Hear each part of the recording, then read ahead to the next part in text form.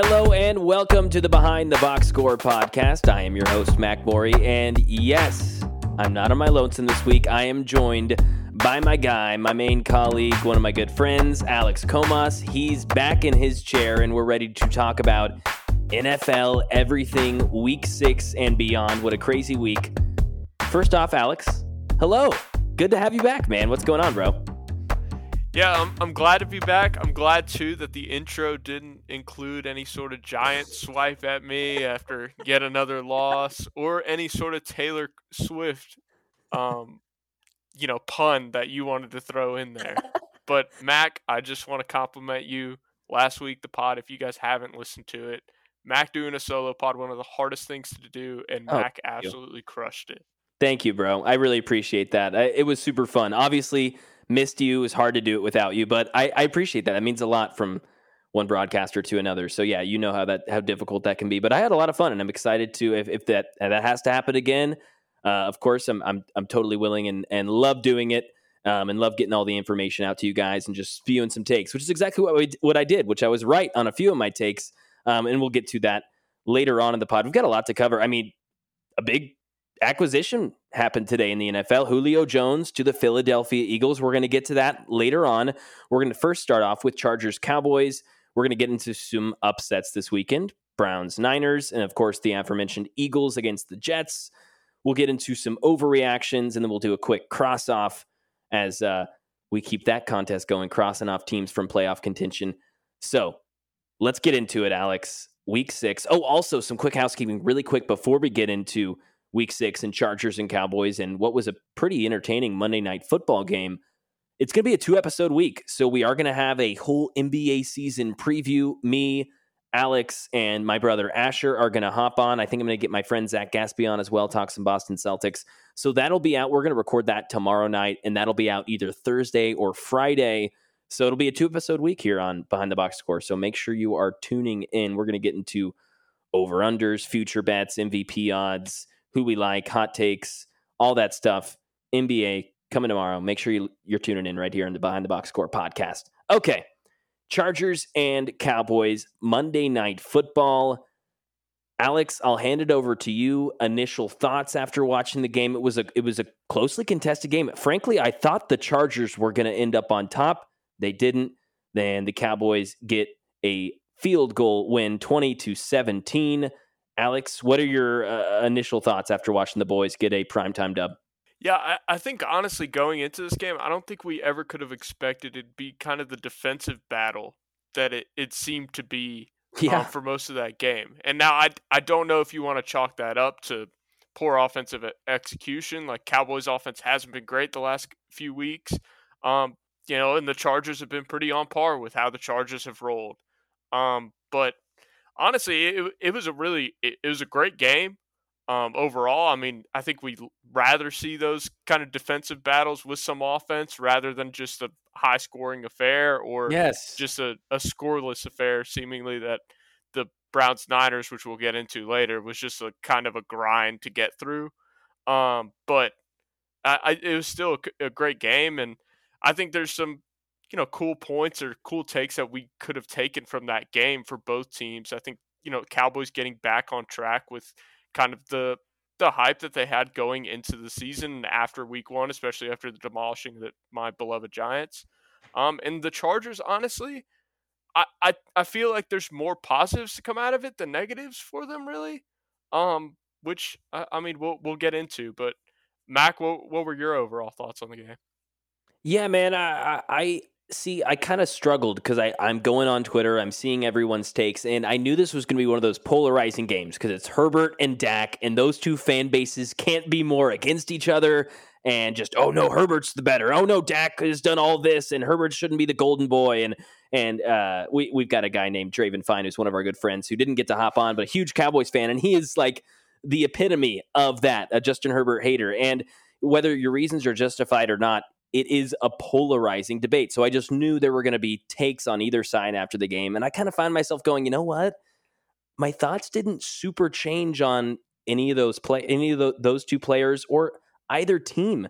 I I left going, okay, Dak needed that game. He was the best player on the Cowboys. He led the team in rushing. He was sacked 5 times. He still made it happen. He didn't make mistakes, no fumbles, no interceptions on primetime football. So I thought, okay, Dak needed that game to kind of right the ship, like you said, not only for the team to get back on track, but for both Cowboys fans and just NFL fans to go, okay, Dak can do this on a big stage against what was a defense that was flying around the football field for the Chargers in the backfield. Again, he was sacked 5 times, but and also too, as far as they were dominating the line of scrimmage against Cowboys offensive line. Cowboys could not run the ball efficiently, especially through Tony Pollard. He had 15 rushes for 30 yards, so they were really struggling to run the ball. And the Chargers were saying to the Cowboys, "Hey, we'll leave it up to Dak to beat us. Like go ahead, go right ahead." And credit to Dak, he came through on that. He did it. He 43 more rushing yards on 3 more attempts. The Cowboys in general, about 50 more passing yards on 7 less passing attempts, only 1 less completion. They were just so much more efficient. And I mean, Dak took over. Like you said, he went 11 for 11 when targeting either Brandon Cooks or CeeDee Lamb, 156 yards and a tutty on those 11 targets and receptions. And Prescott accounted for 312 of the total 368 yards of the team. I mean, they were around 50 yards that happened not because of him. That was it. There was no running game. There wasn't much to speak of besides what Dak was making happen. And then this is from PFF, Brad Spielberger. When pressured last night, Dak went 7 for 9 for 105 yards. And on throws of 10 or more yards, he was 7 for 11 for 114. And he had a drop from Gallup that would have been a touchdown. So this is one of Dak Prescott's best primetime showings in a minute, I'd say. I think this was something that was needed for Dak. But again, this doesn't change my overall outlook. I'd still take Justin Herbert over Dak Prescott. I still think Dak Prescott's a really good quarterback who can lift a team up and win some games.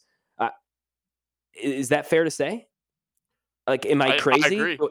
No, I agree. And that's taking I'm trying to take my Giants fan bias out of it completely. And saying, look, would I take Dak Prescott over Daniel Jones? Yes, I would. A million times. Yes. I think Dak Prescott is a great quarterback in this league for a franchise that you just need some sort of stability at quarterback. I believe Dak Prescott can somewhat give that to you, but I think he's and this is where Draven, I'm sure, would listen to it and is going to criticize me for saying. But I would say he's on the same sort of level as Brock Purdy, to where when it comes down to bringing you down the field to win a game, I just don't believe he has that in him without weapons around him to support him in doing so. I just don't think he's the kind of quarterback that can grab a game by the throat and go win you a game.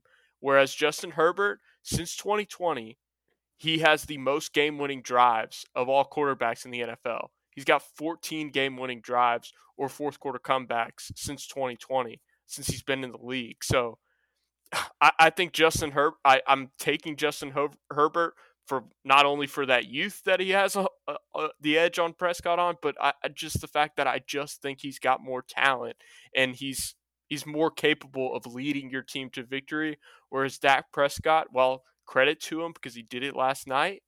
I just don't. We have not seen that in the past 3 years out of Dak Prescott when it comes to the playoffs. He has not been able to carry that load for them. So I'm still sticking with Herbert, but I know Draven's not going to like our answers one bit on that. Yeah. Well, he can come on the pod and defend himself when he likes. The thing about it is, Herbert has to do more right now for that Chargers team. He just does. I mean, frankly, Alex, this team could be 0-5.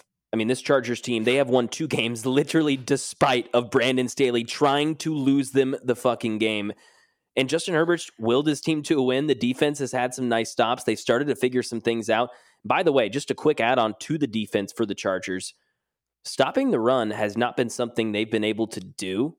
And they did that last night. And like you said, that's something where you go, okay, if they can actually do that now and defend the pass, they got rid of J.C. Jackson, who was just taking up a lot of space, doing nothing.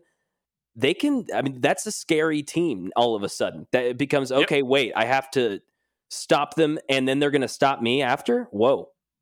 Yeah, they defended the run last night, and leading up to this game, they were in middle of the pack rush defense. I mean, they were averaging they were allowing 4 yards a carry to teams. So, like, they're right around the middle of the pack. Cowboys offense got a lot. That offensive line is talked about as one of the better offensive lines in the league. They've struggled, and that's one thing I took away from this game. They've struggled the last few weeks, and that's a concern going forward because they're not able to, like you said, Dak gets sacked 5 times last night. They don't run the ball efficiently. The O-line is struggling right now. And I know that they've had a couple injuries. You had Zach Martin, who didn't even play last week. They've just had injuries along that offensive line, but still, they've been struggling the last few weeks. But also, the credit has to go toward the Chargers because they're getting after the quarterback, they're stopping the run like they did last night, and they're defending the pass.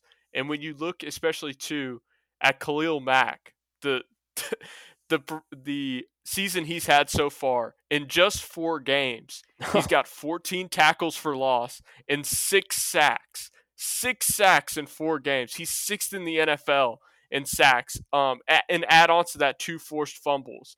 And not to mention, they've also got Thule, who's been graded as one of the best defensive rookies in the league. For those who don't know, Thule, and I'm going to butcher his last name here, Thule Tupelotu. I think it's I mean, Tupelotu. Yeah. Yeah, he's been coming off the edge, and you just add into the fact that they still have Joey Bosa on that team as well. Like, they've got a front that can get after teams and get past offensive lines, and for as many times as Brandon Staley's going to shoot this team in the foot with how he goes forward on 4th down, they need the defense to come up with huge stops. And last night they came to the call for the most part, except when it mattered most. But yeah, and this is one of those games where if you were going to say, "Hey, Herbert could have won them that game. He made too many mistakes." That's one of those things where I go, "Okay, you know what? On this particular instance, I'll give Herbert some flack there. This was a game where he could have come up a little bit bigger." Would you blame him for that pick at the end? I think it was a bad throw.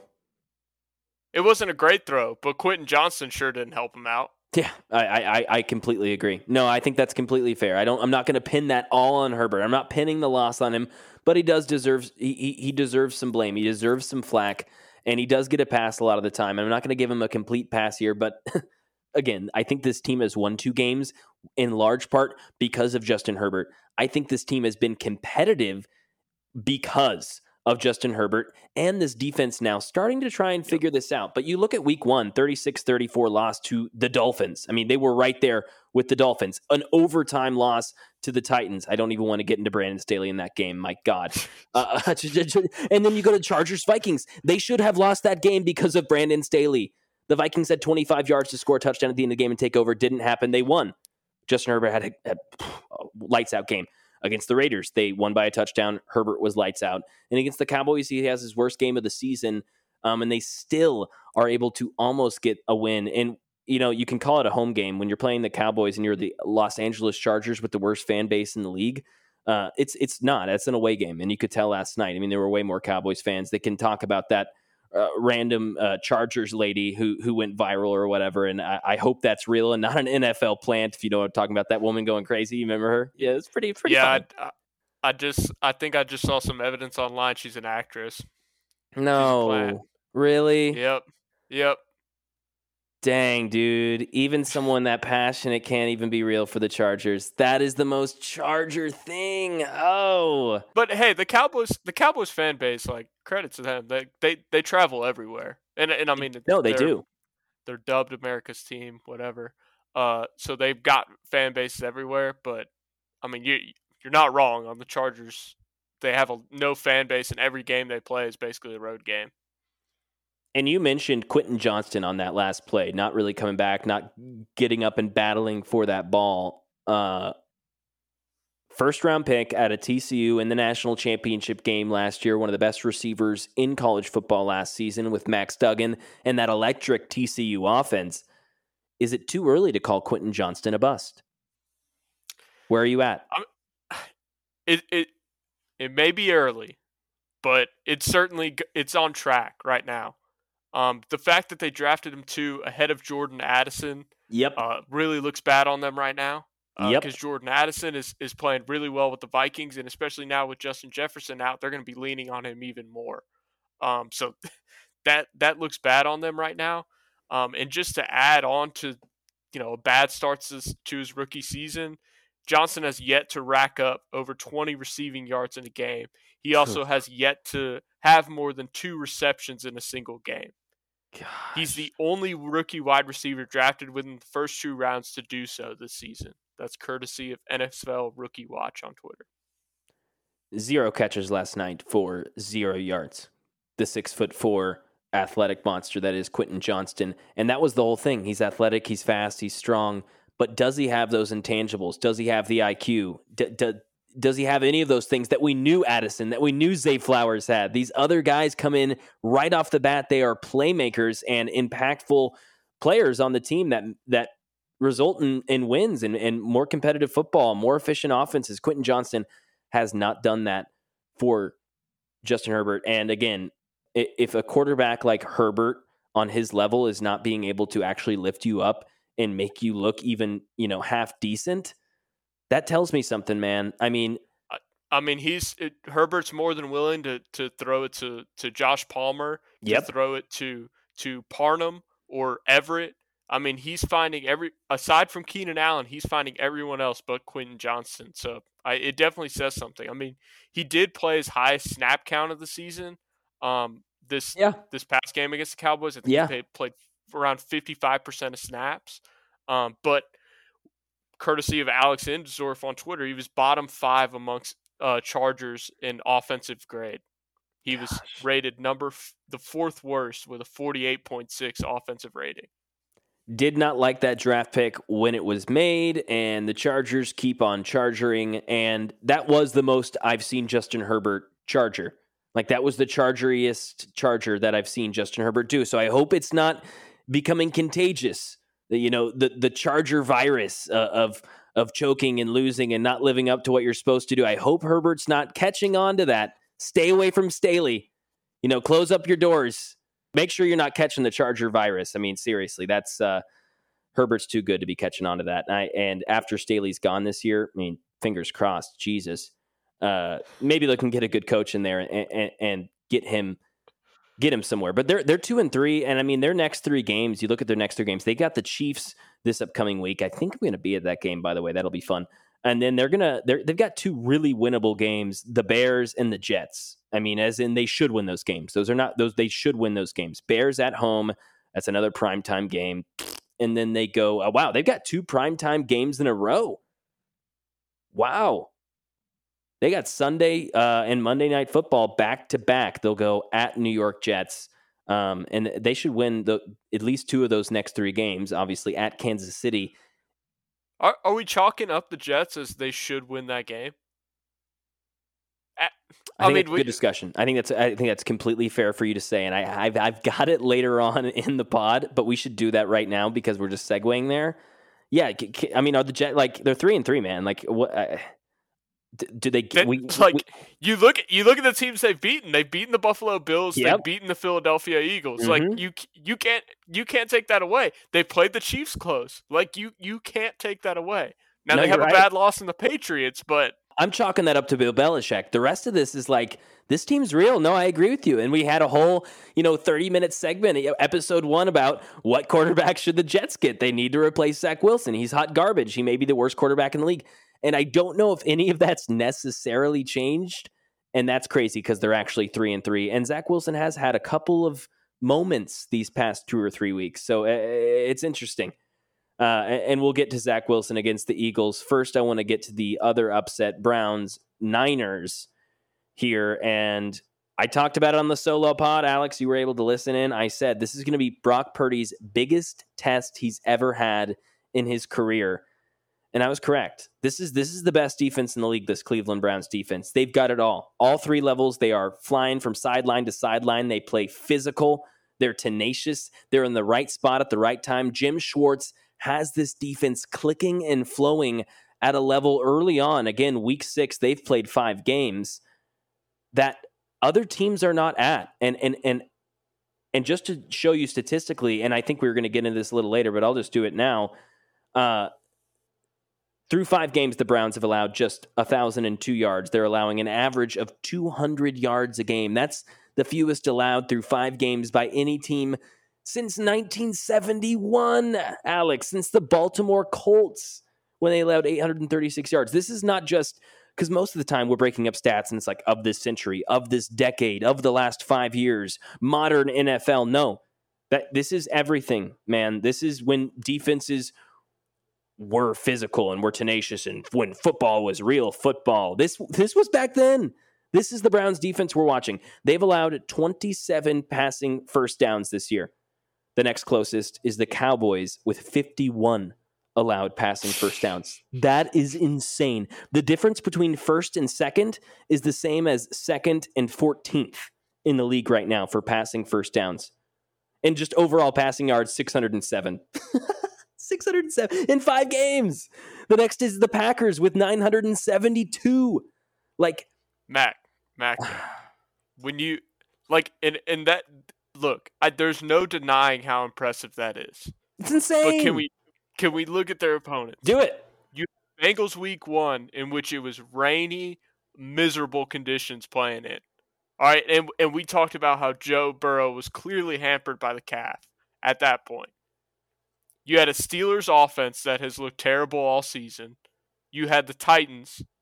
You had the Ravens and then the 49ers in tough conditions amongst a ton of injuries that they suffered. Okay, fair.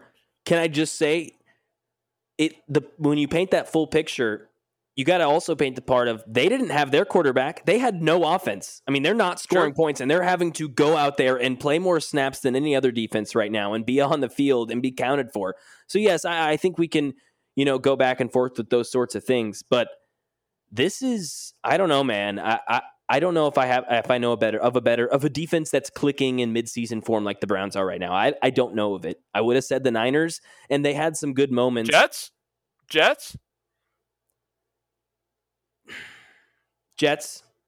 Yeah. Jets are for sure.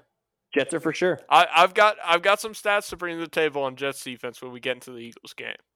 Okay, great. I think the Jets should be in that top 3, top 4, top 5 conversation, no doubt. And you're right. Maybe I'm disrespecting them a little bit here. You're right. They played a lot of really good quarterbacks, and they played each one of them close. And they've got that offensive issue too, as well. I mean, it's not like they have this booming offense and Zach Wilson's throwing for 300 yards a night. They're having to really keep teams, at bay as well. So no, I'll give you that. But either way, this Browns defense is clicking. I would consider them the best defense, and I think that's right now objective. We have to see more. We'll see. I think you can argue Jets, but I think right now that is the best defense in the league. And Brock Purdy, he's like 4 for 13 in the second half for like 46 yards and a pick. He wasn't good by any means. He wasn't awful. We've seen much worse quarterbacking this season. But let's just look at the facts.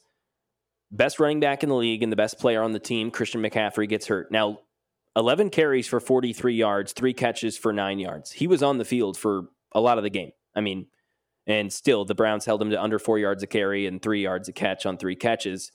And you lose Deebo Samuel early on in the game. That's your best wide receiver. Not by a crazy wide margin, but it's your best wide receiver. And you have an injured, a hobbled Trent Williams in what is widely considered the best left tackle in the game. So no doubt, you're missing your best players on your team.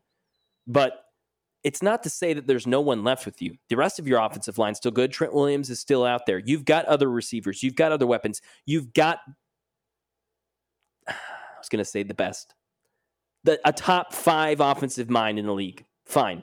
There's no way you can argue that. He's top 5. If you don't want to say he's number 1, whatever, he is. But fine, he's top 5. And he wasn't really able to make it happen. To give Brock Purdy some credit, Alex, when they needed it, he did get them down to field for a 41, I think, yard field goal, 46. I can't quite remember the yardage on the last field goal that Jake Moody, the rookie, missed. But either way, his first 2 misses of the season too. Both in this game. Exactly. Both very makeable. These are under 50-yard kicks. I mean, these are kicks that you should be, making. I completely agree. But either way, 4 for 13, 46 yards in the second half and a pick. you've got to be able to lift your team up in some moments. And that was this early on test where week 6 at Cleveland. But I want to see Brock Purdy do more in those situations. I do. And they should have won that game. Jake Moody makes that kick. Maybe we're having a different conversation, but I'm still looking at the numbers, man. I'm still going, okay, he was 4 for 13 for 46 yards and a pick. Are we worried? And that's where, I expected, watching that game, I expected a little bit more out of him. But I do think injuries to those kind of weapons, those kind of guys that you kind of make your whole offensive game plan around, and McCaffrey and Deebo Samuel, to lose both of them is tough to manage, because you had Elijah Mitchell, who was coming back off a knee injury the last 2 weeks, and he was clearly limited because they turned to Jordan Mason more out of the backfield. He looked good. He wasn't too. Yeah, he was all right. Yeah, statistically, you're right. He wasn't good. Statistically, you're right. He wasn't good. Just eye test. I don't know. McCaffrey is leaning towards playing on Monday night, but if he's not, I think Mason is a decent player, it looked like. I don't know a ton about him. I mean, Elijah Mitchell earlier this season, I want to say it was the Rams game or the Giants game, got some decent work just because of the way in which the game broke out and in which it was a blowout, and he was effective out of the backfield running the ball. So, Elijah Mitchell was their starter before they acquired McCaffrey, so he's a serviceable guy. But losing Deebo too brings in Juwan Jennings. VFL, we love him, and he made some huge catches on that drive that Purdy took them down the field to put them in position to tie the game with the field goal. Brandon Ayuk did not have his greatest game of the year. He had a few bad drops that would have been huge for Purdy. But also, too, Mac, the weather conditions weren't great. It was another 12 o'clock Cleveland game where it's just stormy. They had been talking about how it had been storming the last 2 days, and then all of a sudden it starts raining in the second half. So bad that Brock Purdy drops back to pass, and literally the ball slips from his hand and goes backwards, and almost fumbled the ball. I mean, it was tough conditions, but I think most of the credit still has to go toward the Browns defense and just how they have locked people up this season, compared to, saying, oh, Purdy just can't get it done in the big spot. I think you have to the blame should not lay on him, because you factor in the defense that he was facing, you factor the weather conditions and injuries. I just wouldn't put that blame on him. And the fact that he still was able to drive them down the field to get them in a position to tie the game and go to overtime, I think we still have to give him credit for. Yeah, I agree with that. I think he did just enough, but I'm just thinking ahead here, playoffs. If you don't get that first seed in, you're at Philadelphia, and what's a crazy environment. The weather may not be good there. It's going to be it's going to be very cold, and you're going to have fans screaming at you. And who knows, man? Deebo Samuel may pull a hammy in the second half, and Trent Williams is an older left tackle, and he may not be 100% come week 19 or week 20, whatever it is. And you're going to have to make that play on 3rd down and 8. Whatever it is, you're going to have to extend the play. You're going to have to get out of the pocket. You're going to have to make the right read. And I think Purdy has the ability to do that, but I don't know how often he can summon that. And I don't think it'll have to be very often, but there's going to be a time, man. This is a 49ers team that hasn't stayed healthy for years throughout the whole season. They always have a one or two key guys down, and I'm not hoping for that. No one is. But let's just be honest, every team's not going to be 100%, and Purdy's going to have to be there. If this team's 100%, cool. Purdy will be great. It'll be awesome. But it's more than likely not going to be that way. So I just want to see how often he can summon that I'm going to lift my team up ability. And maybe this was a good test for him and for Shanahan to say, okay, what's our Brock Purdy play bag? I've got my Deebo Samuel bag. I've got my CMC bag, which is just deep as ever. It's Mary Poppins style. And I've got, a Brandon Ayuk play call. And I've got George Kittle to get 3 touchdowns in a random game. Where's my, hey, no matter who's in the game, this is what Purdy likes to run. This is what he's going to work at in a high-pressure situation where we need him to do that. And maybe that's a situation now where Shanahan and Purdy can go, okay, let's go look at this. Because in Week 15, when we're in a must-win game against whoever, to get the first seed, we need you. And I hope they get there. I think they will. I'm not worried about Brock Purdy necessarily. This is kind of where I was last week, just to say that he does have the best team in the league, and it won't always be that way, and he's going to play great defenses. And we saw that this week, and he still did enough to win. I want to make that clear. They should have won that game, but we'll see. I think that's a fair assessment. I don't think I'm being too harsh, right? No, not at all. I completely agree with it. Good. I just want to make sure I'm not being a Purdy hater, because I love Purdy. I was one of his biggest supporters last year, so it's weird for me being on the other end now, kind of being like, whoa, let's slow the roll, but I'm having to a little bit. Other big upset happened. Sorry, Alex, go. I was just going to conclude it with Brocktober's off to a spooky start. Ew, Brock Purdy. Yeah, let's see what happens in November and get the spotlight off him for a minute. Okay, Eagles Jets. Another big upset. This was one that I less expected here. I didn't necessarily expect Niners Browns. Let me be clear, but that was one that I was one of the few people that thought that was feasible, because I believe in that Browns defense the way I do. And it took some injuries. It took a couple of maybe questionable calls from the refs. But either way, Eagles Jets 20-14. The men in green get a win, and Bill Simmons said this on his podcast. I kind of agree with it. That was the Hurts pick six there, worst throw we've seen from a star QB this whole season. He was abysmal this game. 3 interceptions, a Swift fumble. They had 4 total turnovers, and we've kind of chalked up their slow start. We've talked about them every week on this podcast, surprisingly, Alex. And every week we've kind of just been like, nah, they're fine. They're still winning. It doesn't look great. Brian Johnson's figuring it out, new OC. They'll be fine. Does this game change that for you? I mean, I think it ups the panic meter, okay, and the worry meter of what is wrong with this team, because it's just not like the record was all there, right? They were trying to become the first team to go 6-0 this year, and they would have been the lone undefeated team in the league. And when you look too at, I know they put up a graphic before the game for teams that had gone to, I want to say 2 Super Bowls in a 2-year span, or teams that lose in the Super Bowl and start the next year 2-0 or 6-0.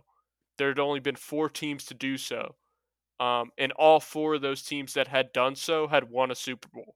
Wow. In either their first year, or I'm sorry, the graphic was teams that played in a Super Bowl and then started the next season 6-0. So whether or not they won the Super Bowl in the first year or they won the Super Bowl in their second year, all 4 of those teams that had done so had won a Super Bowl. Wow. And the Eagles were hoping to be one of those teams. And the fact that they lost to the Jets, it shocked me. And I completely agree with Bill Simmons' take. Like, that Hurts interception was, what are you thinking on that? What are you doing? What are you doing? And we've seen every quarterback make a throw like that this season, I think, but not at that point in the game, and not for what's your third pick. And it's he threw 3 picks yesterday or on Sunday, I'm sorry. And the Jets are missing their best corner in Sauce Gardner. Both their best corners. Sauce Gardner and DJ Reed, they both didn't play. Yep. They both didn't have, both your best corners are out, and you've got A.J. Brown, DeAndre Swift, Goddard. You've got this O-line. Devontae Smith. Yeah, I don't Devontae Smith. Yeah, man, it's rough, and I'm a Hurts guy, I think he's elite. I think he's got it all, but this is one of those things where it makes me take a step back and kind of go, okay, am I going a little too soon here? Is he not quite ready week in, week out to be that elite processor, elite playmaker? He's got all the intangibles, but is he? I don't know. Am I overreacting? It just kind of made me go, wait, what? Like Sauce Gardner and DJ Reed, like, how are you losing this game? How did you score 14 points this week? And Mac, but we've been talking about it for weeks, how it's been a tale of 2 halves with them. Either their offense struggles in the first half and then blows up in the second half, or their defense plays unbelievable in the first half and then lets their foot off the pedal in the second half. Like, it's just been the story of this team all season is they haven't put together a good collective performance over 4 quarters. No, they haven't. Their offense has shown blips and flashes of like, oh, okay, that's them. Oh, okay, there's A.J. Brown down the sideline. Oh, there's Devontae Smith with a huge yak play. And oh, there's Jalen Hurts with the tush push. And oh, there's this O-line guarding for 10 seconds. And you had Lane Johnson go out with an injury. I haven't gotten an update on Lane Johnson, so I don't know the severity there. I think he'll be back. I haven't heard anything like season ending or anything like that. I'm looking it up right now just for a quick update there. But either way, this is an Eagles team, and yeah, just so you know, Lane Johnson did avoid any season-ending major injury there, so it looks like he's going to be back soon, which is massive. I mean, he went out, and this offense just kind of stalled, and he's the best right tackle in football, probably. So that just shows how important he is, even to an offensive line that is that fantastic. Yeah, it's an offense that's gone through their woes, and we've talked about the Jets' defense. They're now 3-3, Alex. Is Zach Wilson enough for the Jets? Their next 3 games, Giants, Chargers, and Raiders for the Jets. Giants, Chargers, and Raiders. Dude, they can Why am I scared to play the Jets? Why am I scared of the Giants playing the Seriously, like that's a thing. They can win all 3 of those games. They could be 6-3 in 3 weeks, and I wouldn't be shocked. 5-4, I'm kind of like banking on. I mean, and I've got look. We're talking about it. Yeah, I know too. This is on our agenda to talk about Zach Wilson, but I think a lot of it, the credit and a lot of the reason why they've stayed in these games against no doubt top teams, top offenses, has to be their defense. I mean, their defense is carrying this team.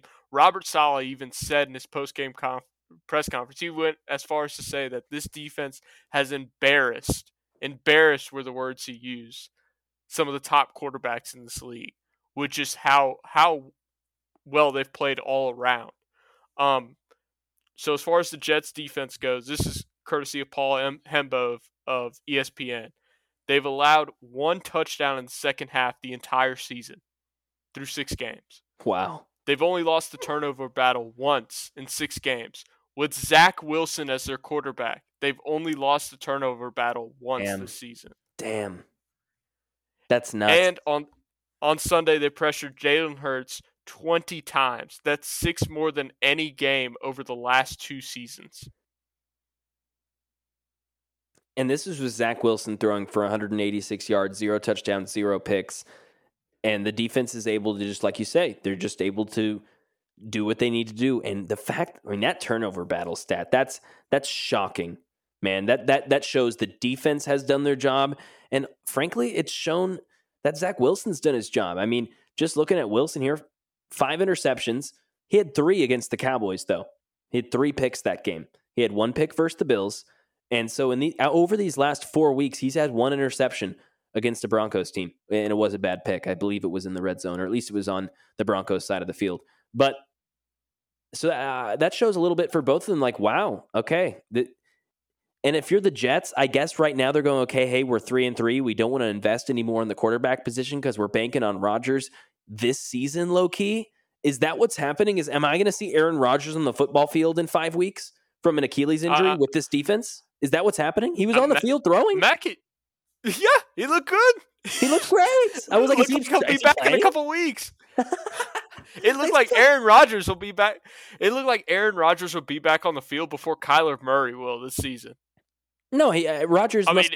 He re-signed with State Farm for sure. He's got the discount double check. Something's happening. I mean, this is nuts. What's going on? It's been like a few weeks.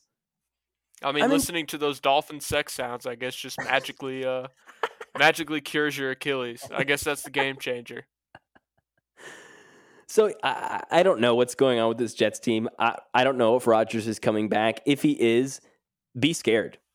If he is 70% of Rodgers, which again, this is literally unprecedented, him doing that. I mean, this is a year-plus injury most of the time, this Achilles, and he's 40.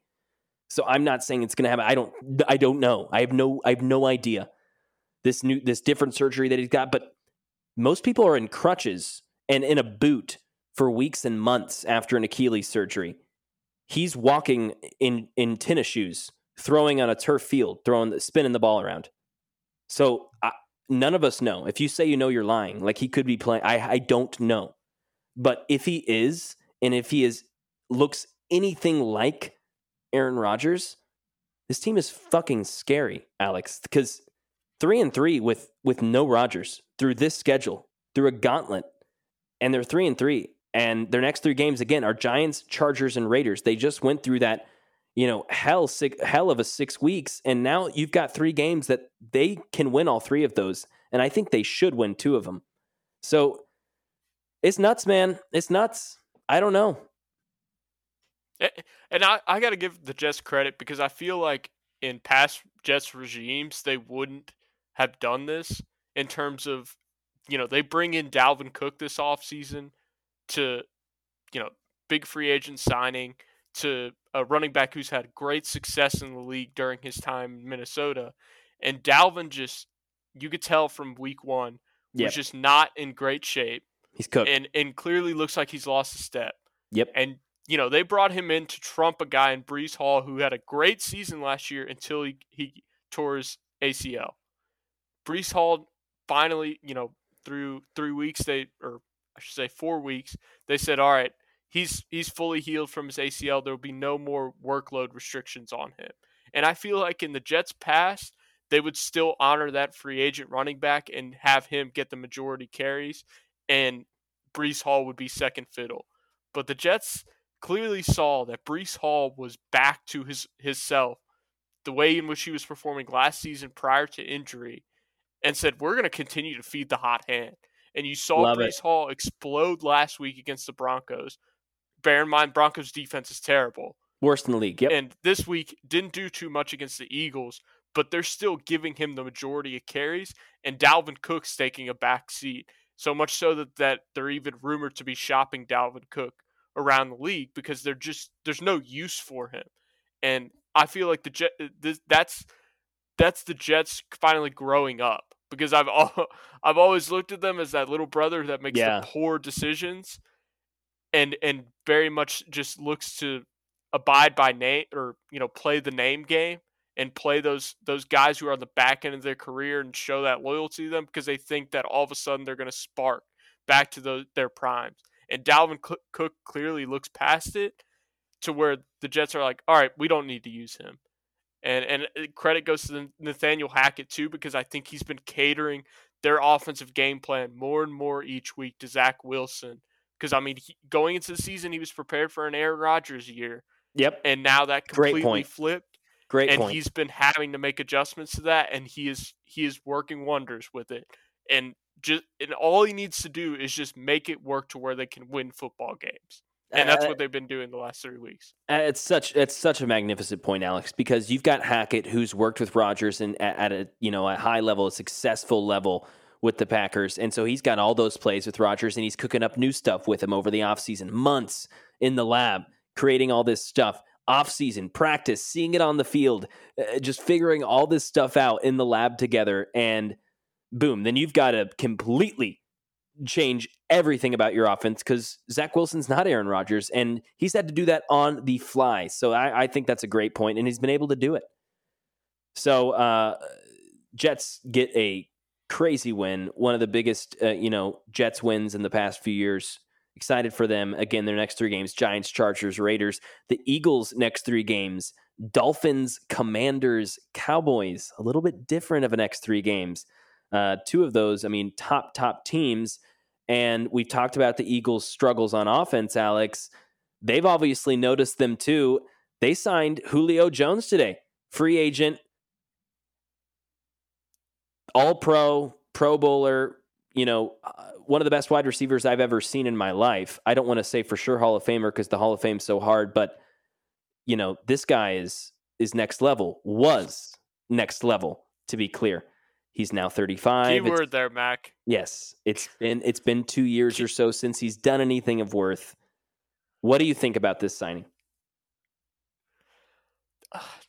To me, it doesn't move the needle to me, because I think the last we saw of Julio Jones with Titans was tough to watch, for a guy that we grew up just idolizing at what he was capable of in Atlanta, with Matt Ryan and the numbers that he would put up and the crazy athleticism and just the skill level that he had.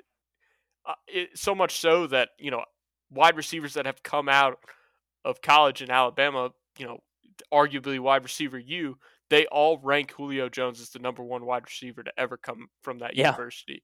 Yes, sir. But I just think when you looked at his Titans stint, and I don't know how much of the blame you want to place on just how bad that Titans offense has been. On Ryan Tannehill, he deserves some criticism as well. But Julio Jones clearly lost a couple steps. And, I'm not saying that he can't get you a first down when you need one. I think he's still capable of that. But he's certainly not a deep threat that he used to be.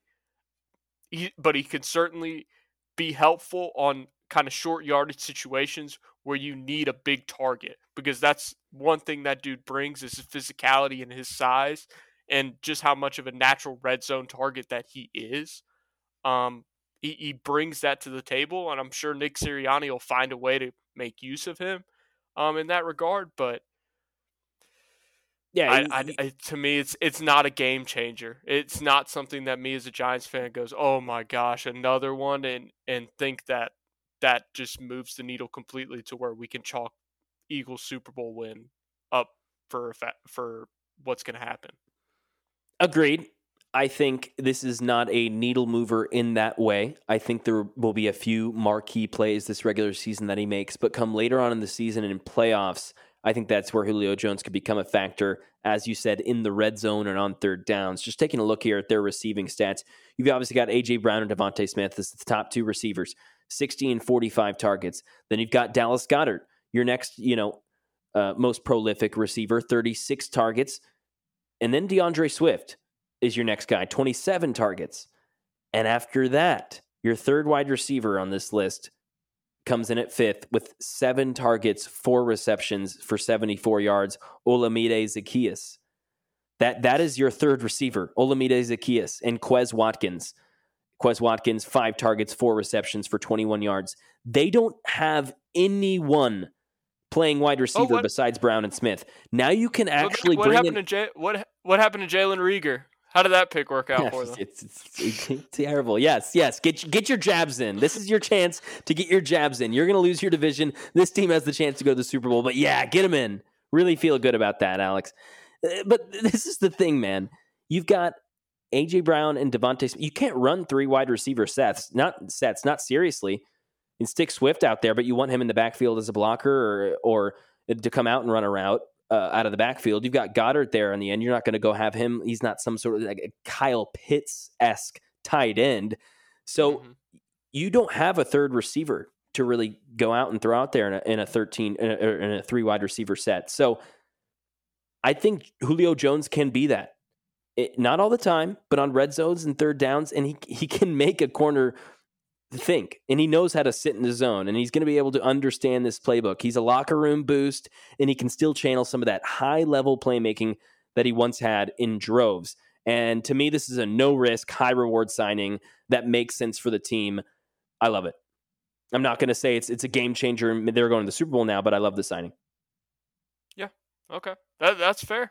That's fair. If you're talking about like me as a Chiefs fan, I'm not going, dang it, I wish we would have gotten Julio Jones, because the Chiefs don't have a wide receiver 1, 2, or like they don't have any of those things. They don't have other weapons garnering away attention. Julio Jones would do nothing in this offense because the best corner could go guard him if they wanted to. They could double team him if they wanted to. He's going to have to be a man beater. On the Eagles, he's not going to have to be a man beater. He's not going to. He's surplus to requirements there. I mean, they've got what they need in Smith and A.J. Brown, and Dallas Goedert being arguably a top 5 receiving tight end in the league. Julio Jones just adds another threat to that offense. Yeah, I agree. I think it's just one more layer to them, and I don't know throughout the regular season how often it'll come out. I think there will be a lot of 1-catch, 7-yard games or no-catch, whatever games for Julio Jones. But come later in the season, And come in the playoffs, Julio Jones has the chance to be a serious playmaker. And when everyone's worrying about Swift and Hurts and Goddard and Smith and, one of the best receivers in the league and A.J. Brown, it's going to be crazy to see a 6'5" Julio Jones wide open. Like that's something that is scary, and I think it's plausible. Let's go to some overreactions here. Week 6 now, there's enough stats, enough sample size here, NFL wise, anyways, to start going, okay, these numbers mean something. This take now means something. This team being bad or being good or whatever it may be is actually starting to have some actual meat behind it a month and a half in. So we'll see what's an overreaction and what actually makes sense here. Real quick here, Alex. Lions can make the NFC Championship game a resounding win against the Tampa Bay Buccaneers. I mean, just absolutely smoked them. And Dan Campbell and this team's rolling right now. Could they make the NFC Champ game? Is that an overreaction? Yes. No, it's not an overreaction. Wow. I agree. Wow. But the injury bug's hitting them a little bit right now because you had Jahmyr Gibbs, who's been banged up the last 2 weeks. Not to mention they have not used him properly. Before that, David Montgomery gets injured this week, who's been unbelievable. Their bell cow out of the backfield. But, Jahmyr Gibbs will be back. With their offensive line, one of the best offensive lines in the league, their run defense has been unbelievable. They have not allowed a 100-yard rusher at all this season. They certainly, I think, will put themselves in position to get themselves to an NFC Championship with having to beat an Eagles or a 49ers team on the road. Agreed. I think there are 4 teams who can make the NFC Championship game, and they are one of them. They are one of them right now. And that could change, obviously. I have not seen any teams elevate themselves to that echelon or descend themselves below it. But it is the Lions, the Cowboys, and then, of course, the 49ers and the Eagles. Those are the 4 teams in the NFC who have a serious shot at the NFC Champ game. Okay, which is crazy. Good for Detroit. Seriously, good for Detroit. Love watching them play football. And you mentioned the injuries. Jamison Williams, though, also back for them after a suspension. Not necessarily an injury thing, but gaining another guy back. Panthers, the best bet to win their division, plus 1,800 on BetMGM, plus 2,000 on some other books. What do you think? Is that an overreaction? Could the Panthers win this, shitty NFC South? No, Mac, that's an overreaction. I already crossed them off week 3, week 2 of the pod. So no, absolutely not. They looked better this week, which credit to them. They looked a whole lot better, especially in that first half against Miami, where they really put Miami in a deficit. And Bryce Young looked a whole lot more comfortable this week. That's it. Bryce started to look better. The script of those first 15 plays looked efficient, and he was calm. And I'm excited about that. But no, this team stands no chance. This is one of the worst teams in the NFL. The Titans should become sellers. I talked about this last week, so you know my take here. I've been on this. This team needs to be selling. Is that an overreaction, though? At 2-4, we saw this team make an AFC Championship game a few years back after starting the season 2-4. But this Titans team feels different than 2019, Alex. What do you think? Yeah, I would say that's not an overreaction. I would agree that Titans should be sellers. I just think if you're a Titans fan, you look at this team, what promise is there? Well, this year, let's say that they do make a playoff appearance, they get out first round. What promise is there to look forward to next year? There's not really much there. You have a lot of aging guys on the roster. I think it's time to blow it up and look for a bit of a change, because I feel like the nucleus of this roster, the Jeffrey Simmons, Kevin Byard kind of defense that they've had the last few years that is still effective to this day. I mean, they played well against the Ravens in London. But this offense is just going to continue to look miserable, and you're not going to know what you're going to get every week. I think you've ran your last legs with the Derrick Henry carry us and save us. At this point, the Ryan Tannehill, I think, era is, we could say, is about to close after this season. What is there to look forward to? So I think it's time for them to start acquiring capital. I think you illustrated it perfectly last week on the pod. It's time for them to start blowing things up and getting some pieces to be able to have some pieces for the future moving forward to look forward to. Because John Robinson left them in a terrible position that they're in now, with how he kind of mortgaged a lot of their future and whiffed on some draft picks that really burned them in the end. Oh, completely with those last 3 years, especially left them with no young assets. And now you've got Rand Carthon with not a lot of picks and not a lot of young talent. And that's not going to work. And you're right. What is there to look forward to? And Titans fans, like, you can hear them scream, Will Levis, Malik Willis, whichever side they're on, because that's another polarizing debate. But with what offensive line? With what weapons besides DeAndre Hopkins? And did Malik Willis really look that great in the London game to go, oh, yeah, that's our quarterback for the future? Has he ever looked at that great? No. Because Titans fans, let's be honest here. Josh Dobbs looked better last year than Malik Willis. He did. Dobbs is a vet. Willis is a second-year player out of Liberty. Okay, so that's what I'm going to say right there. So let's cut some slack from Malik Willis. I'm not out on him at all. I think if you put Patrick Mahomes behind that Titans offensive line right now, it wouldn't look super pretty.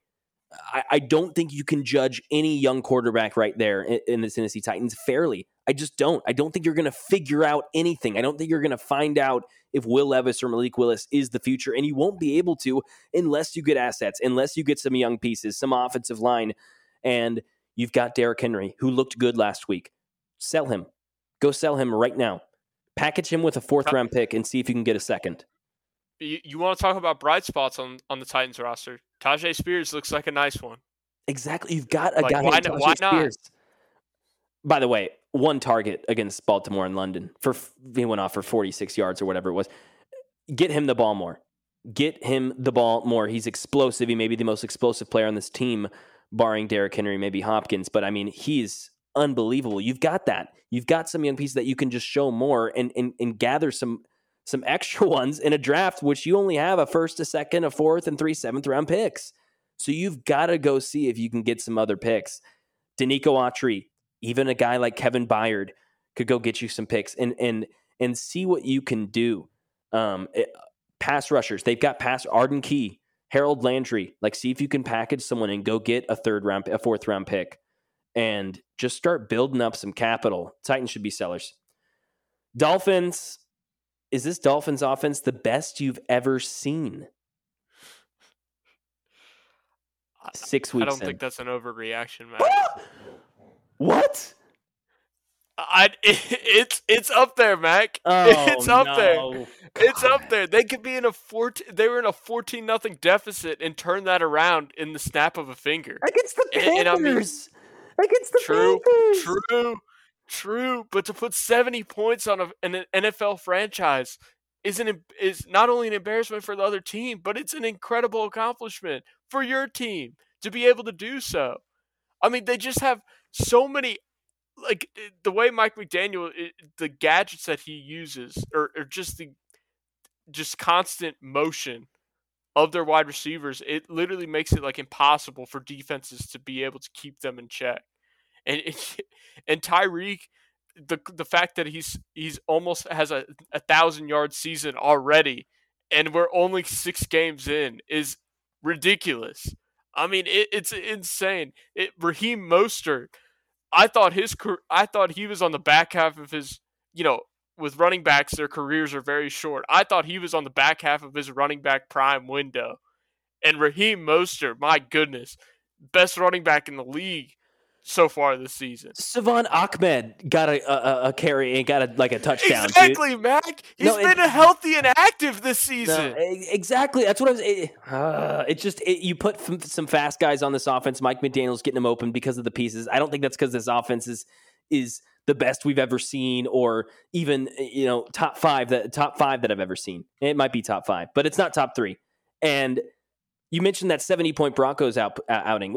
Awesome. Cool. Great. Worst defense in the league. You just ran it up on them, and they were all pissed. Mike McDaniels had his revenge story. What did you do the next week, though, Alex? What'd they do? They put up 20 against the Bills. Fell apart. Started out hot. It was a fun first quarter. Bills, one of the best defenses in the league. Exactly. Exactly. I agree. What about the next best defense they played? The Patriots, who they did have their best two players at the time, in Judon and Christian Gonzalez, but it wasn't the Patriots defense that we thought. It's still top 10 for sure, especially at that time. I don't know about now. Now it's all a dumpster fire there, but 24 points. I mean, I think they're immortal.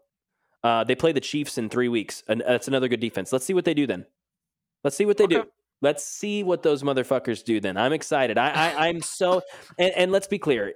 They're averaging 8 yards per play right now. No one else is averaging above 6 yards per play. So the gap between Miami and the second place team is larger than the gap between the second place team and the last place team in yards per play. It's unreal. The 6 weeks they're having is unreal. You know how you up some of those stats?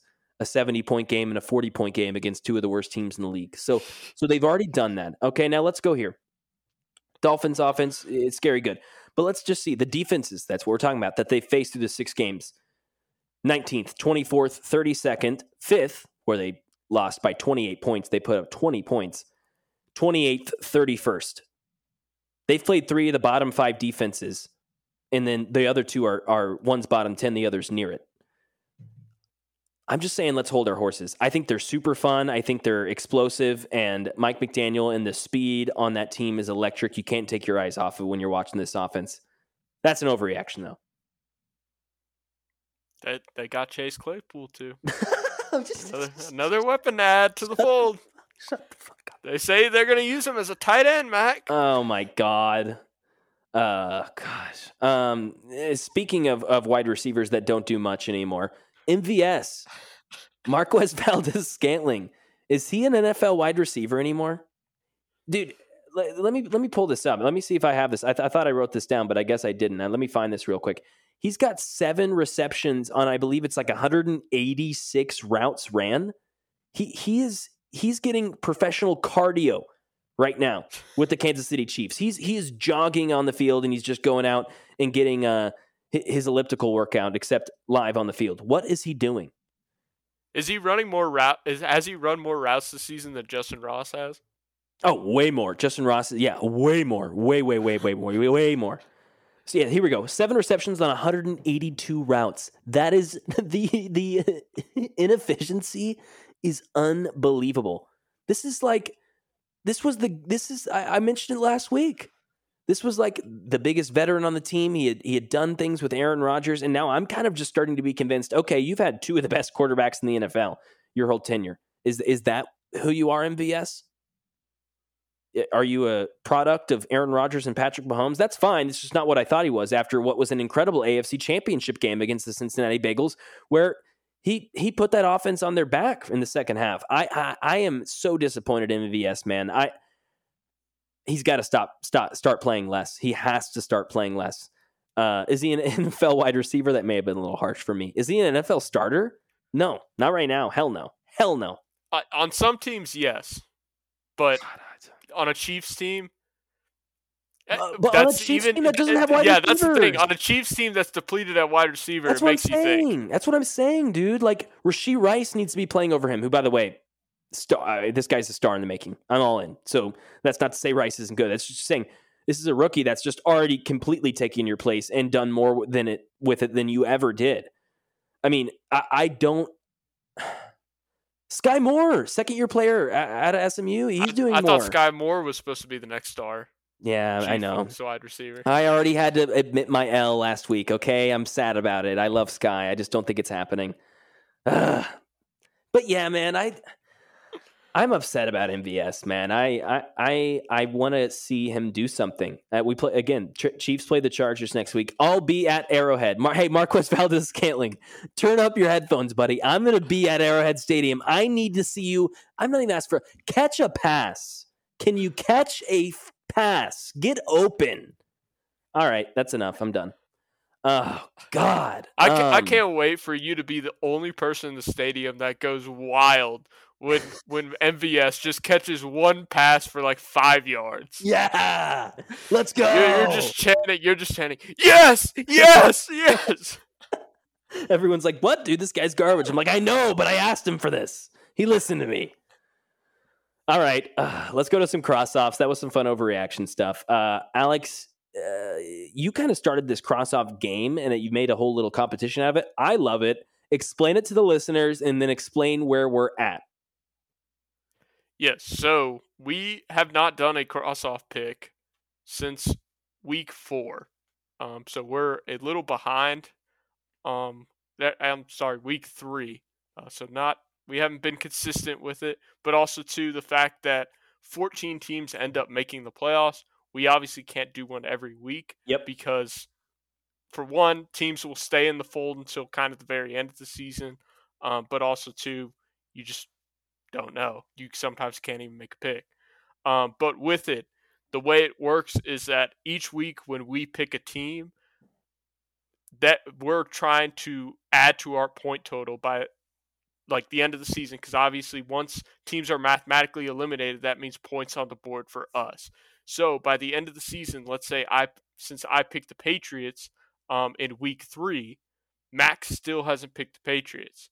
So if Mac were to pick them this week, and since I picked them in week 3, whenever the Patriots are mathematically eliminated, because let's be honest, they are going to be mathematically eliminated here soon, I will get points in the difference between when I picked them and when Mac picked them to be crossed off the list. So if that makes sense. So yeah, it's great. Going through the tracker, week 2 was the first week in which we did it. Mac's picks that week were Broncos, Bears, and Cardinals. My picks were Panthers, Bears, and Cardinals. So commonalities in Bears and Cardinals, it's going to equal out. Each of us don't get points on that. However, Mac had the Broncos in week 2. I still haven't picked them. I picked the Panthers in week 2. Mac still hasn't picked them. Week 3, Mac went with the Raiders. I went with the Patriots. I still have not picked the Raiders. Mac still has not picked the Patriots. So there's going to be points up for grabs with those 3 teams, and the fact that each of us haven't picked them. But damn, and the Raiders are like 3-3. They're like somehow still hanging around. Ugh, that's scary. Okay. Shit, I don't like that. So, do you want to pick 2 teams today, or do you want to just pick one? Let's pick 2. I think we should do 2. Okay, great. So, can I get the Panthers and the Patriots, please? Yeah, better stop that margin from spreading anymore. Yes, please. I'm going to get my hands on both of those. Those teams are hot garbage, and they are not making the playoffs. Yes, cross them off. I'll add them to my list. Alex, what are your 2? All right, so I'm going to go the Broncos to stop that margin from getting any bigger. Perfect. And Mac, I'm going to go with the Giants. Oh, I'm going to do it. Oh, no. I'm going to do it. Oh. I'm going to just get my points while I can get them now. If I end up losing this, I'll take it. I'm sorry. But when you dig yourself in a 1-5 hole, it's going to be tough to come back from. And when I have to look at the Jets matchup coming up this week and fear that they're not going to come out of there with a win, that's a problem. That's a 1-6 hole that they got to come out of against a team that has proven that they cannot beat the Eagles and they can't beat the Cowboys. They've already lost to the Cowboys once this year, so they only play them one more time. They still have to play the Eagles twice. Not confident they could pull the Jets and win either of those games. And a Commanders team that honestly I'd be afraid for playing against. Yeah. So, yeah. Oh, man. I'm going to go ahead sorry. and just... Oh, man. Bury the New York Football Giants. Alex has officially given up, calling it quits. And, man, hey, I'm not giving up. I'm just racking up points while I can. I'm so sorry. You're right. End game of winning this. Of course. I'm so sorry. You'd never give up on your 1-5, hot garbage Giants. Of course not. No. Very much still in play. Good. Yes. Keep that hope alive, buddy. Prove me wrong. Just like MVS needs to prove you wrong this weekend. Prove me wrong. New York Giants, are you listening? Alex is watching. Oh, man. Okay. Okay, great. So I took Panthers Pats, and you took Giants Broncos and Broncos. Broncos and Giants. I think right now that's pretty safe. I'm feeling a little iffy on that Raiders pick. I don't think they're going to make it, but the fact that they're 3-3 and still hanging around, and if the Chiefs go ahead and beat the Chargers and get the Chargers further below the Raiders, all of a sudden I'm a little scared there. The NFL is so weird. You'll have a good margin on me since I'm not picking the Raiders this week. Yeah, exactly. And I mean, shit, if they win again and the Chargers lose, it's starting to get more plausible. That could be a huge point gainer for me. Also could be a huge L for me. We'll have to come up with like a penalty if you cross someone off that makes the playoffs or something. We'll have to come up with some sort of penalty for that too. But that concludes our episode of this week's Behind the Box Score podcast. Again, we're back. This is not the last time you'll hear from us this week. We are going to be back with an NBA season preview. My brother Asher, Alex, and then of course myself. I'll be joined by a friend of mine, Zach Gaspy. I believe we'll talk some Celtics, but we'll review all of the NBA, the over-unders. We'll do some future stuff, make some hot takes, some predictions, maybe a couple friendly wagers between ourselves. We're going to have a blast. Can't wait for it. Again, we're going to record that tomorrow, Wednesday, October 18th. We'll release that either Thursday or Friday. Thanks for listening, guys. We'll see you again next week.